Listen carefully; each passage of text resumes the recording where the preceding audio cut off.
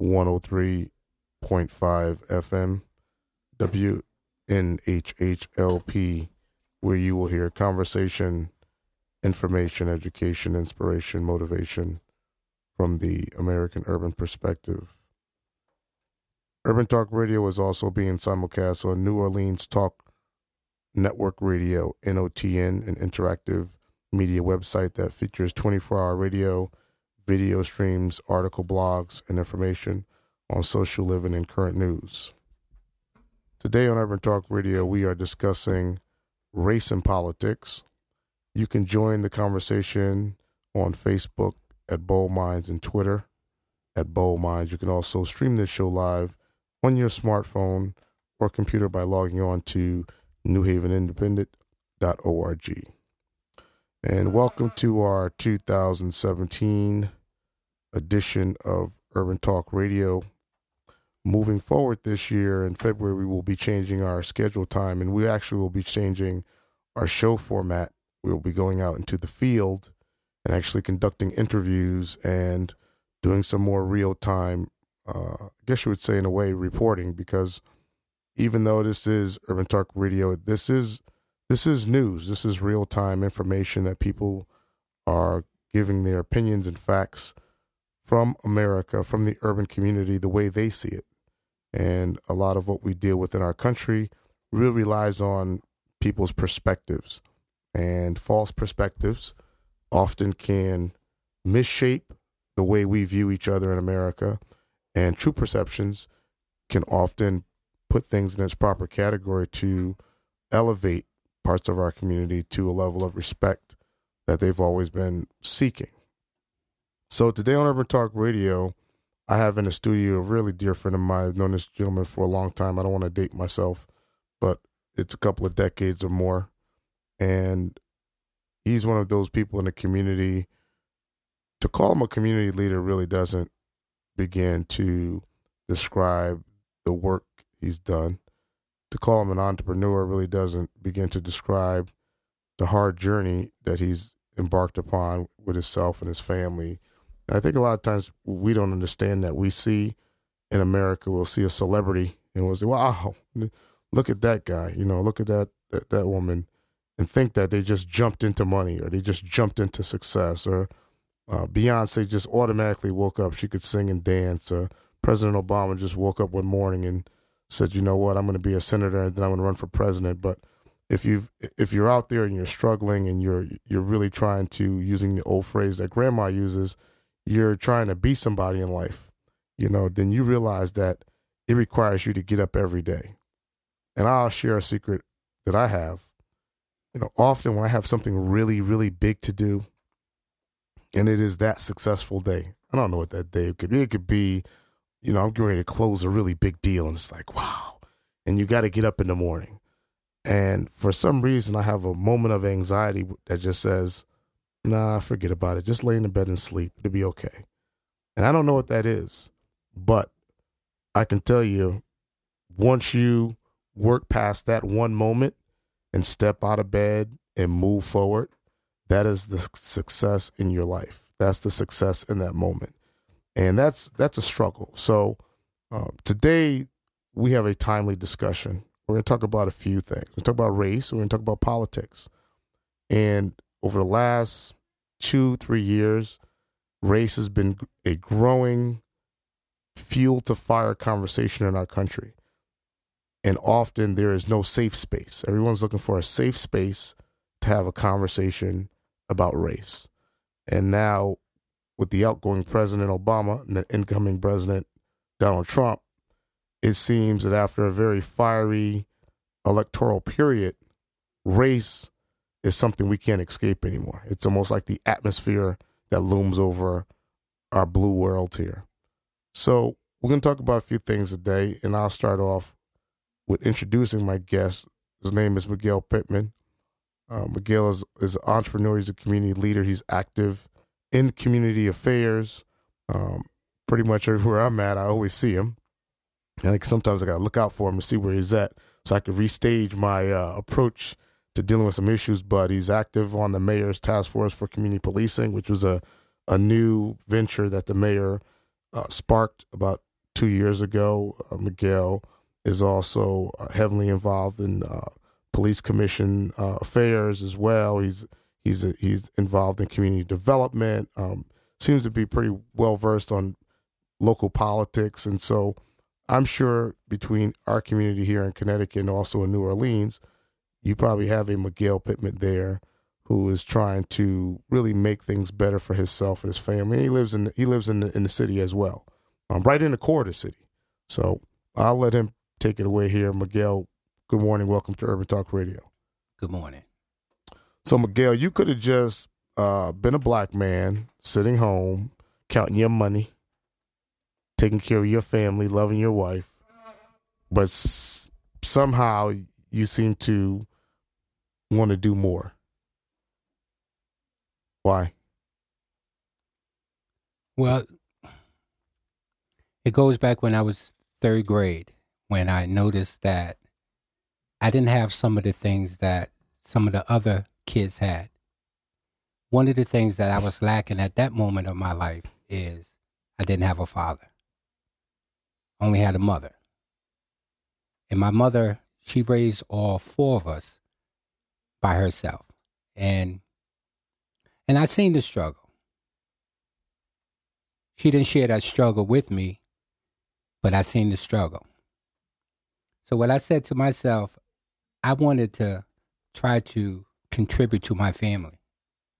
So that means I had to go out, and that means that I had to work.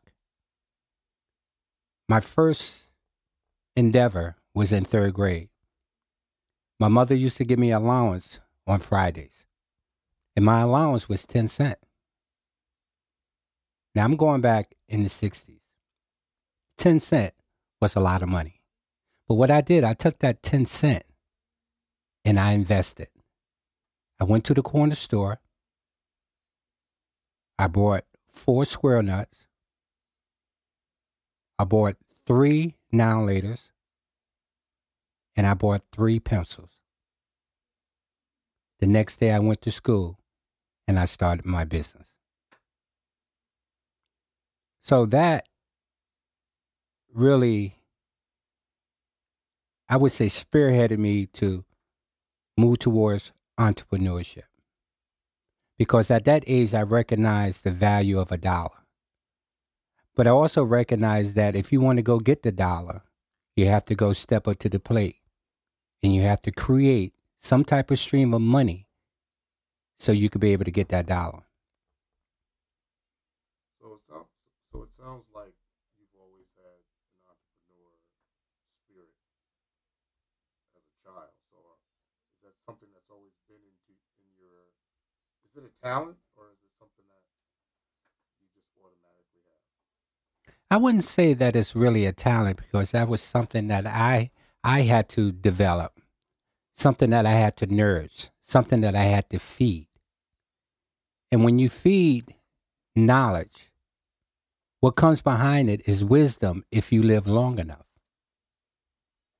But due to my environment, things was kind of difficult. I was raised in New Hallville, on the corner of Winchester Avenue and Hazel Street. My mother worked at the store, which is next door to our house. Not our house, but our apartment. Back then it was called B&K Variety Store. She worked part-time. But she just barely made enough money to pay rent, to make sure that we did have some type of food on the table. We wasn't fortunate enough back then to go to Jimmy's or to go to a fancy restaurant to eat. Out of 7 days, 5 of those days, what we ate was green peas, rice, and chicken wing. Mm-hmm. That's what I was raised up on. Yeah. And we all know Thanksgiving comes only once a year. Mm-hmm. That was feast. I was looking forward to Thanksgiving. That means I had a chance to have some ham, some turkey, some stuffing, some candy yams, some macaroni and cheese, some collard greens, black-eyed peas, and some potato salad. So let me ask you this: you're pretty versed on, and this is why I have you here today. You're pretty versed on urban affairs in America. we all both get bombarded in almost every setting. There's always a conversation when it seems like you're problem solving around black people. It comes back to fathers. Where the fathers at? If these kids had fathers. Growing up single parent, as under a single parent, is the father thing the mechanism? Is that a problem? Because what I see now, we still are in a situation in America, we're still turning out black boys for prison. That is it's just a real 762 murders last year in Chicago, almost doubled the amount from the year before. And that's with a black president. So people could say, well, there's no resources, or there's no hope. There could be a lot of different approaches to someone's disparity, but you got a black president for 8 years. You do have free education. Sometimes it is somewhat segregated, but it is education nevertheless. You as I know, if you want to go to school and get that education, you can actually get it. There's money out there to sometimes survive. You survive it in some of the worst way, but not in all cases you're homeless. And for sometimes for the folks that's out here doing these murders or are victimized of it, they're not in that particular pocket. So it seems as we would advance in America as a society, Black America would advance. Is it no fathers? Well, what do you think are the top 3 failure causes for black men? Well, for one thing, if you go back 200 years from this date, we were slaves. As a people, we really built America. That's one. And it's a reason why the slave owners used to separate the father from the mother of the kids to divide the family. And unfortunately, that same mindset is still within our subculture, within our DNA. Why does a black man leave his family in 2016? Why?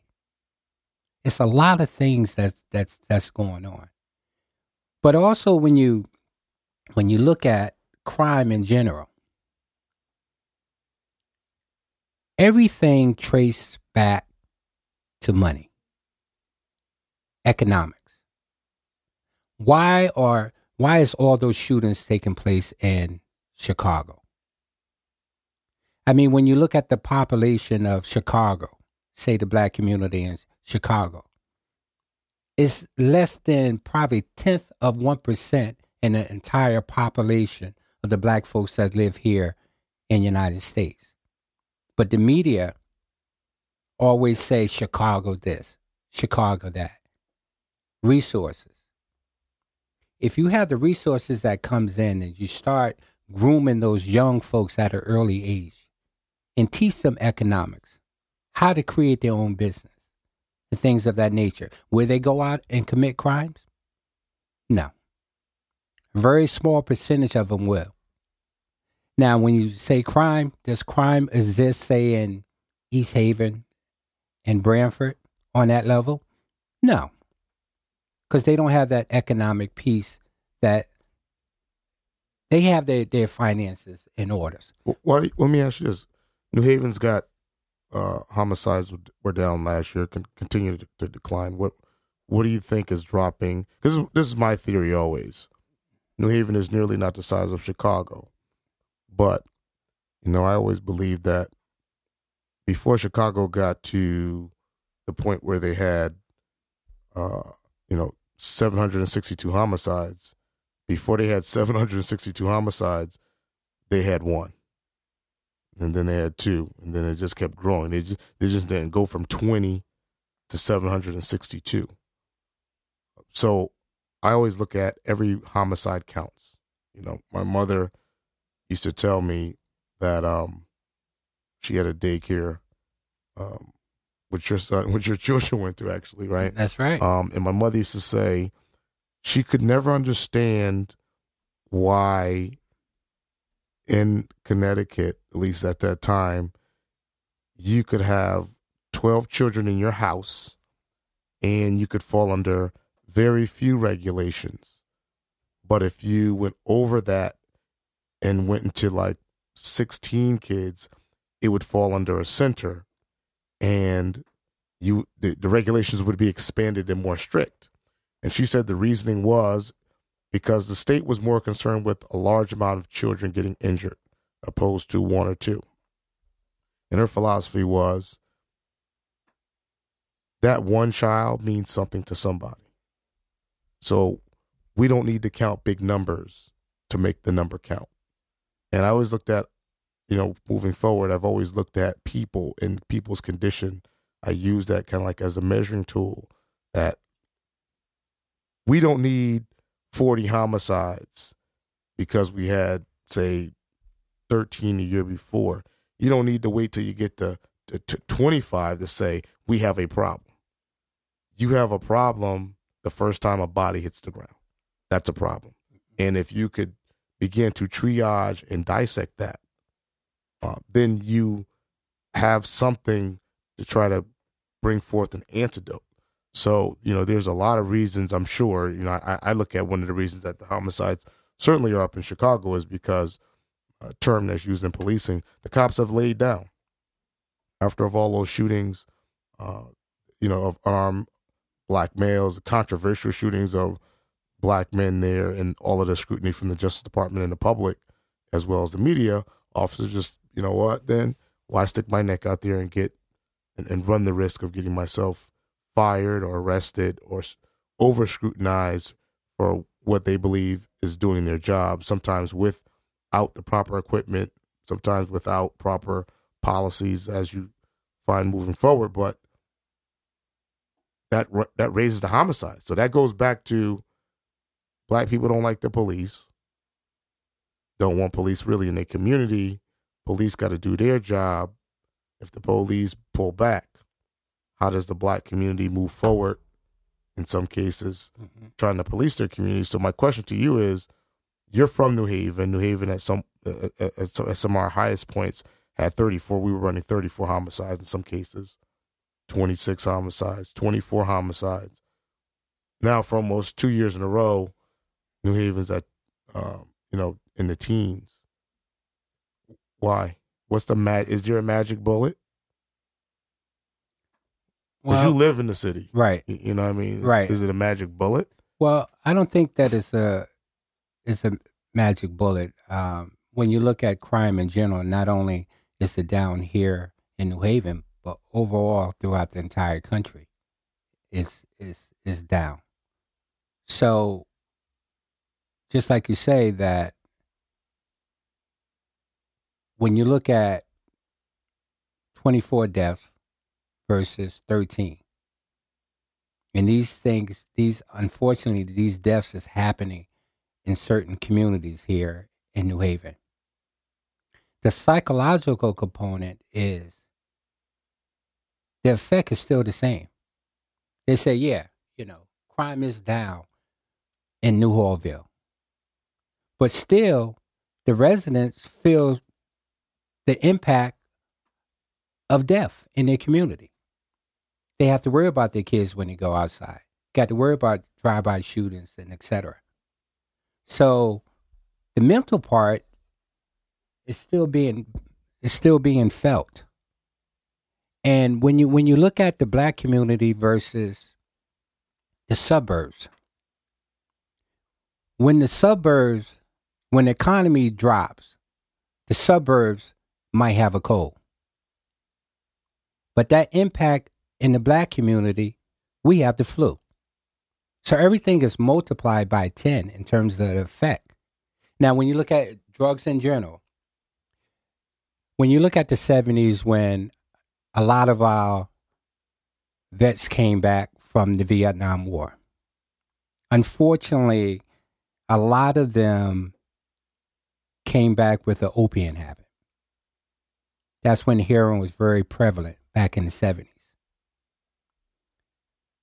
But it really wasn't an issue to the city or to the state or to the federal government because that was being portrayed within the black community. Now we go back to 2015. Now it's starting to spread out to the suburbs.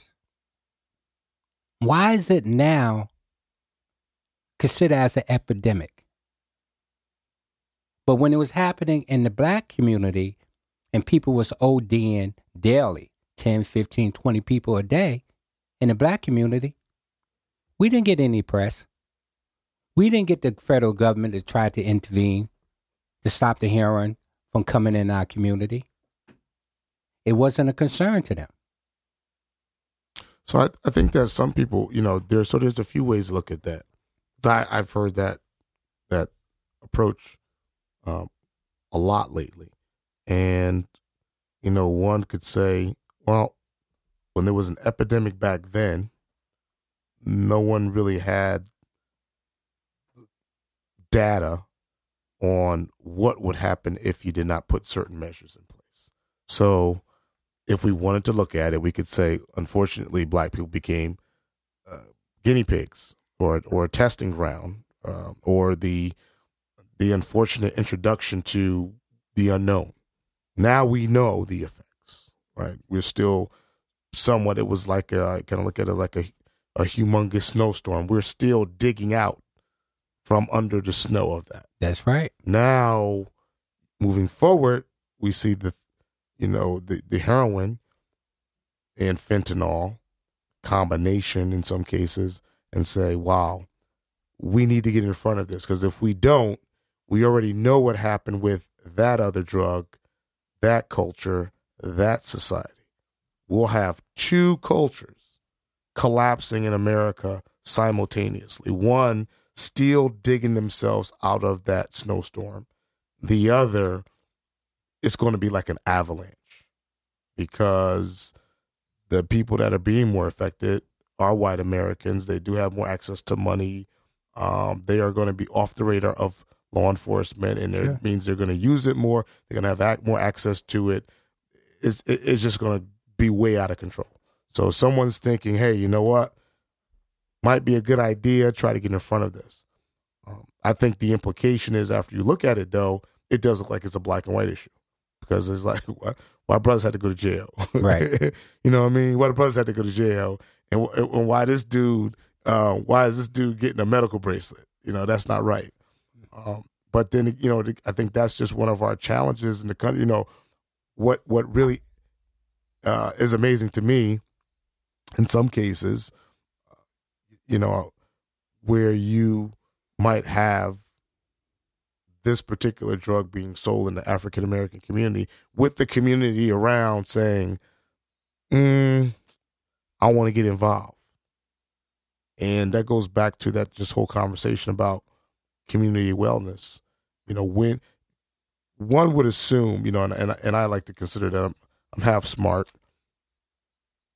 You don't get to a place, and I'll just use New Haven as a test case because it's used as a test case for a lot of things around the country. But you don't get to a place where you are in New Haven, roughly with 13 homicides because just because you've got a great police department or just because you've got a great medical facility or just because you've got some great something. This is a combination of a lot of things in a city working together to a degree. Doesn't mean everything's running at 100%. And I have not done a litmus test, so I couldn't tell you what that percentage is. But I think part of it is when you've got a person like yourself, your wife and your family, and you're right in the middle of one of those neighborhoods. That neighborhood is no longer, as we used to say in the black community, it's not brain dead. You here. You're involved. You're like you are like the mayor, all the person, the sheriff, the police chief. You got a restaurant, so you're feeding people, you're employing people, and you're active in the community. So just that in itself, it's almost like it's like a heat wave going through the community. We have a lot of you in New Haven.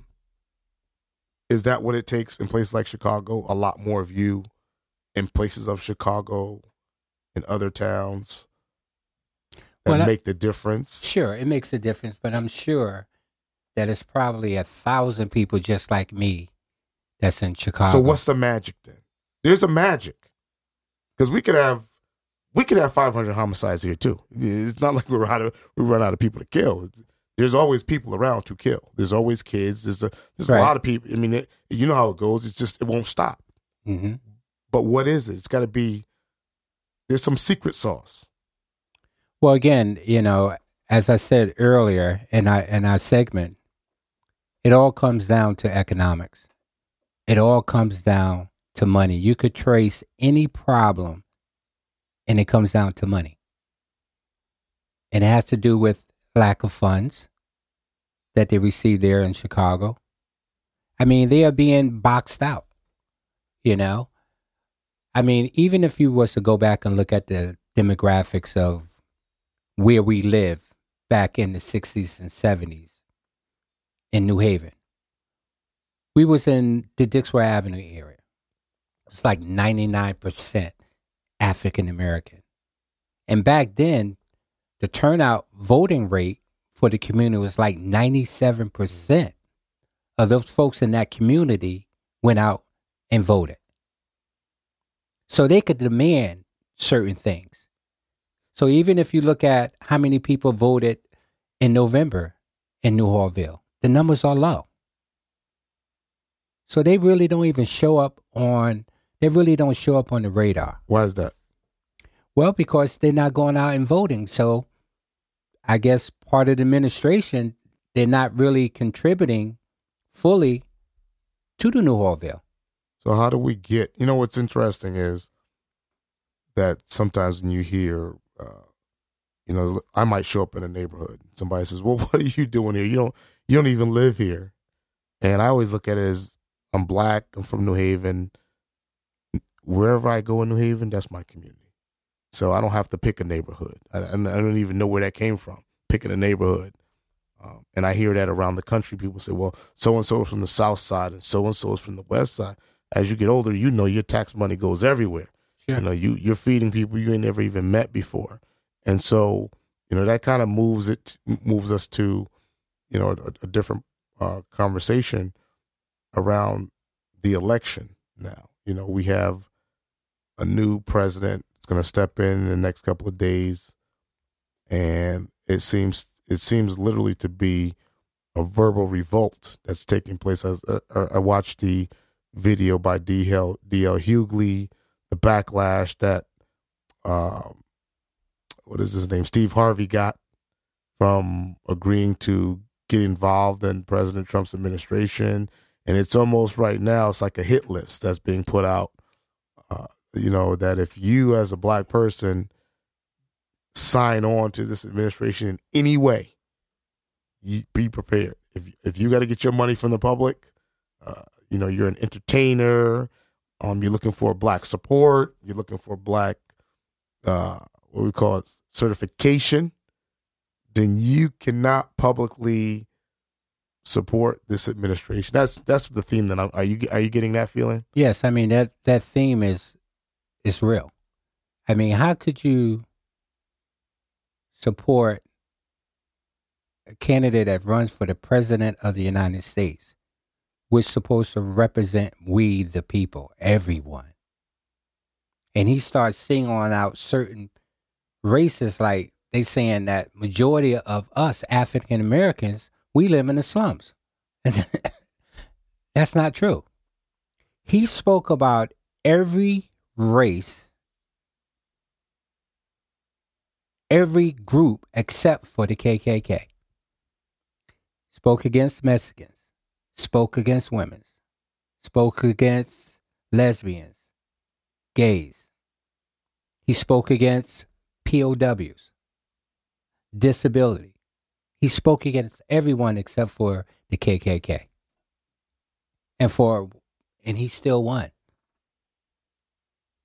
Even though he's going to be sworn in to be the next president, Trump doesn't dictate my future. I dictate my future. It's not based upon his policies and his procedures. Because one thing about it is that, I believe in the law of attraction. And also that falls in the realm of your faith in terms of who I believe in. If somebody say no to me, it's up to me to accept no. If I don't accept no, that means yes. And that's how I move. So, Trump, again, being president is not going to affect my restaurant. It's not going to affect my properties that I own. It's not going to affect my internet company that I own. It's not going to affect my domain company I own. It's not going to affect me. But so on the other side, wouldn't someone say, when President Obama was in there, that didn't need same thing? Because when President Obama was in office, for 8 years, part of the argument when you talk to some of the more grassroots black people, which I actually consider you one too, but the ones that are like you minus the money, their perspective was, well, you know what? I'm on the ground here. Nothing in the White House impacts me. I ain't never going to meet the president. I'm still going to be broke. I'm still going to be struggling. I'm still going to be unemployed. I'm still going to be grinding. I like the fact that that make me feel a little good, but how does that translate into my rent getting paid? So there's always been a group of people in America that feel the president does not directly impact their life. Is it the incendiary comments? Is that what it? Because that's what it seems like. Like I almost get the feeling that like black people don't like Donald Trump because he disrespected them, and they're like stuck on I got disrespected, right? And he disrespected us from the beginning. So when he get in to be president, I still feel disrespected unless, and nobody's really feeling that unless piece. So if he apologizes 4 times and starts putting black people in place in his cabinet, do black people relax, or do they still stay mad? Well, for one thing, I mean, we are conditioned to fight from birth. I mean, we are conditioned to go the complete marathon. So, again, it goes back to what I said. You determine if Donald Trump is going to affect you. You determine if Donald Trump is going to affect your community. But so here's my question to you. What would it take? What would it take for this new president in order for him to get the black community back on board so that he can have a constructive conversation where he can get them on board as a black community to move forward with this administration? What do you think that would take? Or it's just it can't happen. Is it? That's just like that's a $1 billion question, because it's based upon his credibility and the things that he said. He can't erase that. Right. So he's gonna say sorry. Let's just say I'm sorry, I'm sorry, I'm sorry, I'm sorry, and then the lips. Right. Okay. Now you want to see some skin in the game. Right. Who you gonna put? Who needs to be where?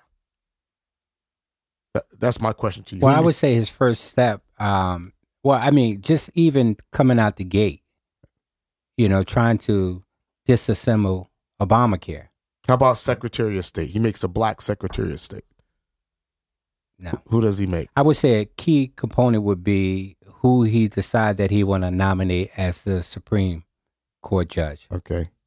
That's a huge piece. So if he end up nominating someone like Sessions with the same mindset, it says what it is. Right. So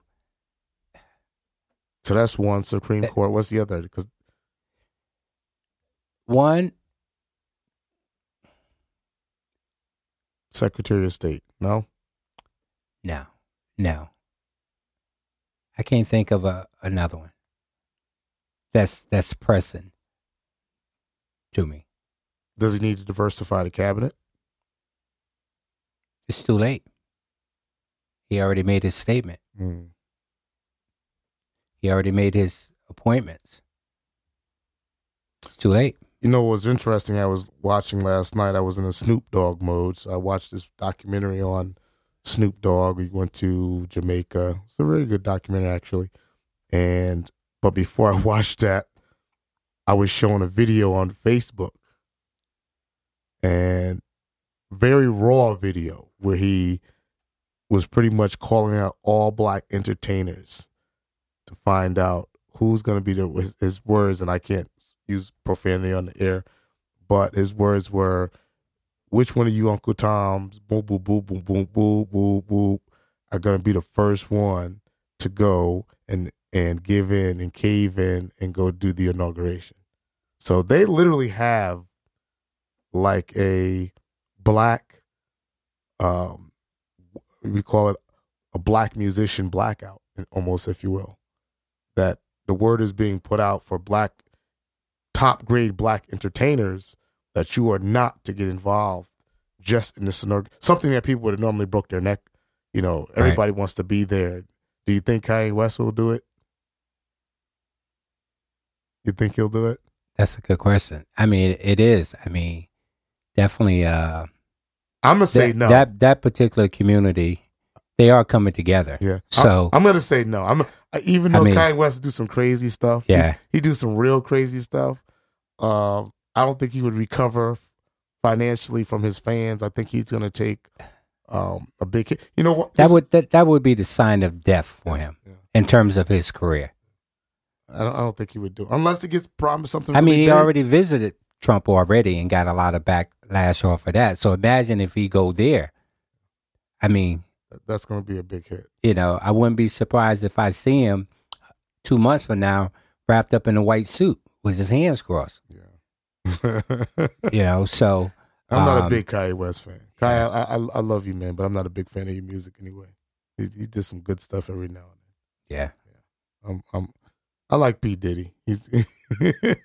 Well, P. Diddy is a businessman. Yeah, so. I like that he can act a little bit too. He needs to do a little bit more acting, I think. Sure. If you're just joining us today on Urban Talk Radio, we're discussing race and politics and how it's affecting our community wellness in America 2007 as we move forward in this new presidency. And our in-studio guest today is Miguel Pittman. Miguel is an entrepreneur and a community leader here in the New Haven, Connecticut area, New England. And we've been talking about a few issues around gun violence in the urban community, some poverty issues around, I guess you would say, upward mobility. And most recently, we're just discussing, this, some call it a backlash. I don't even know if we want to call it a backlash now. There's a conversation about Obamacare and Obamacare. President Trump says Obamacare is going to get repealed. He's going to repeal it, amend it, and appeal it and approve it all in one day. That's what he says. All in one day, it's going to all get done.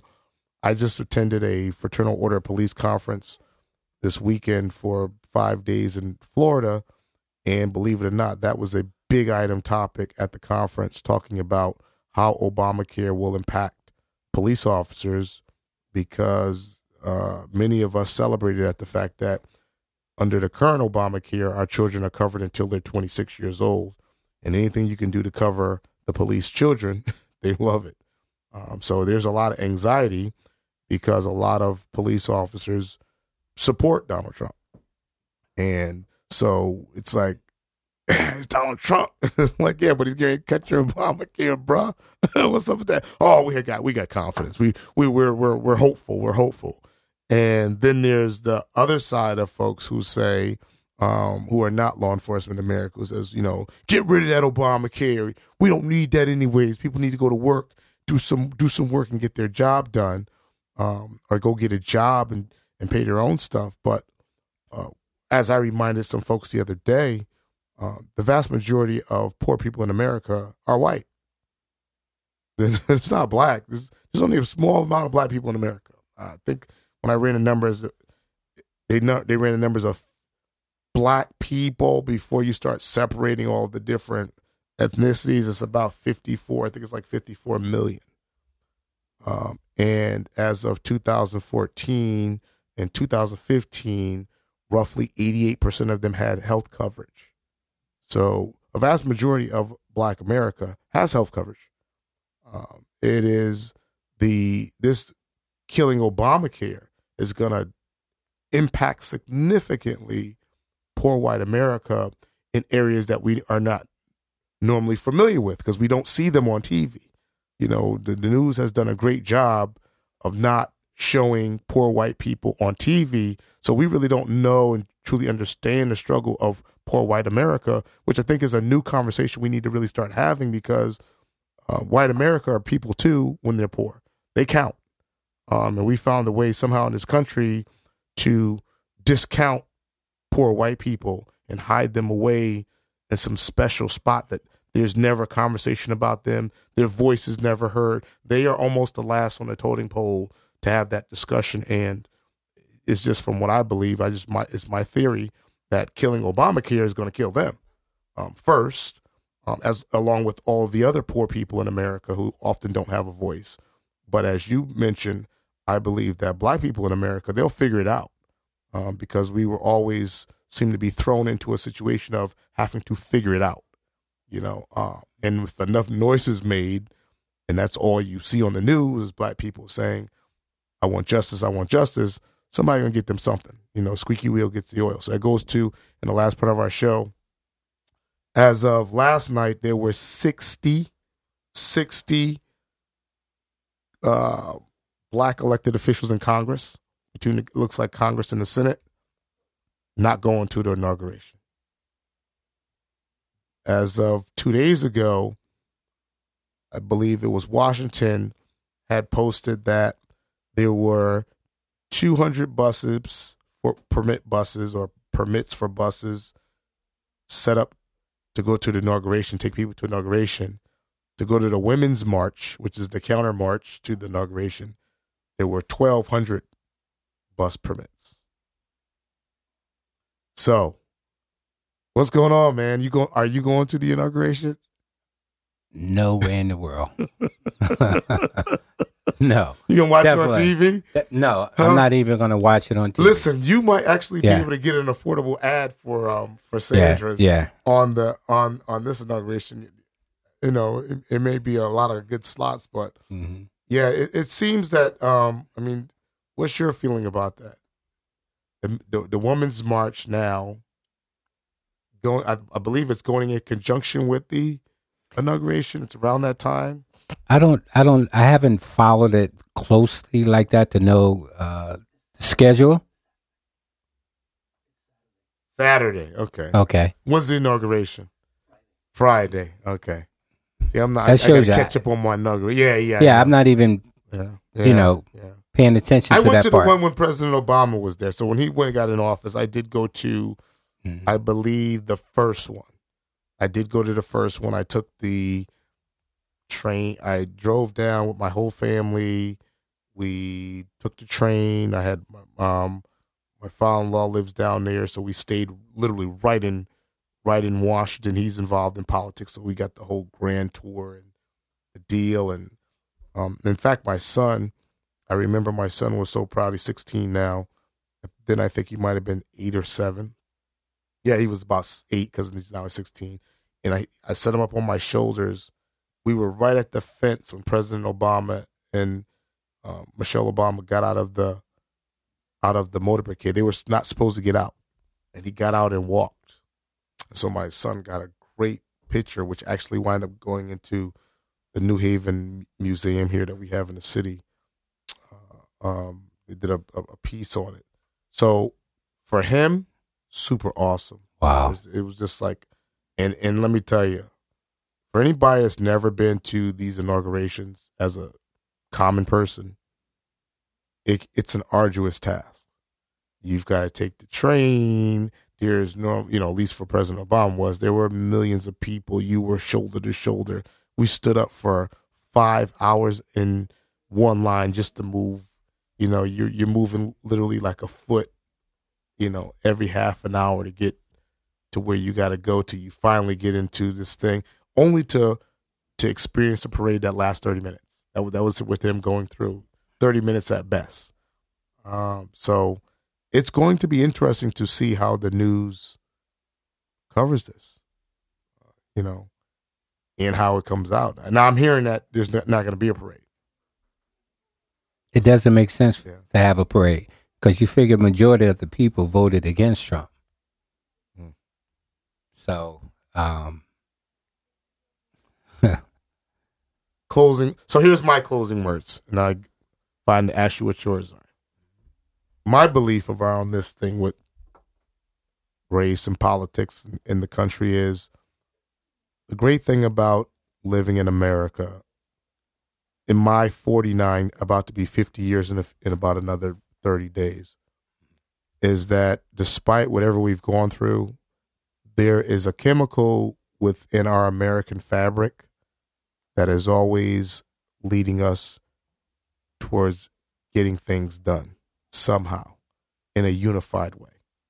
So I kind of look at it as if this is certainly a new growing point in America where we have to deal with some things, and race is going to be certainly one of the hotter topics of something that we can no longer hide this. This is going to be a conversation that has to be had, and something that we're going to have to learn how to make it our new normal conversation. So I'm confident, that we have a country, no matter who the president is, that the fabric of the country itself will hold. I believe that. What are your thoughts, closing thoughts on that? Well, my closing thoughts is where it's good, bad is always going to be present. That's not never going to go away. But at the end of the day, good always out-trump bad. So I feel positive about the future of our country. I feel positive about the future of our people. So I'm gonna do my part, and I'm not the type of person that's gonna sell out. I'm not the type of person that's gonna move from where I live on Orchard Street, which I can live really anywhere in this country I want to live, but I choose to stay in my neighborhood, and I'm comfortable with that because I think it's important for me not only to be an example of, quote, success, but also be in a position where I could reach down and pull somebody else up and show them how that they can sit in the same seat that I'm sitting in right now. Because my thinking, my philosophy is that when you bless others, you get it 10 times back. So when I have a conversation with someone and I might share some knowledge, I am investing in them. And God take care of me. He woke me up in my right mind and good health. He keep my family intact. He keeps me humble. So I guess that would be my closing words, besides maybe the appointment of the next police commissioner probably need to be a resident from New Hallville. Has it never been a commissioner that came from New Hallville? That appointment is coming up February 1st. It's 2 seats that's going to be available. And obviously our mayor is the one that's going to decide if she's going to keep the existing people that's in place or bring somebody else in new. So that's my closing my closing words. If you just joined us today on Urban Talk Radio, we were discussing race and politics and how it is impacting community wellness. If you missed any part of this broadcast, you can log on to newhavenindependent.org. Miguel Pittman, thank you for joining us in the studio today. And remember, Urban Talk Radio airs every Wednesday at 9 a.m. To keep current, on our latest shows and show schedules, you can join our blog at boldminds.co. Thank you for turning to Urban Talk Radio. Moving on, no matter what. A strawberry.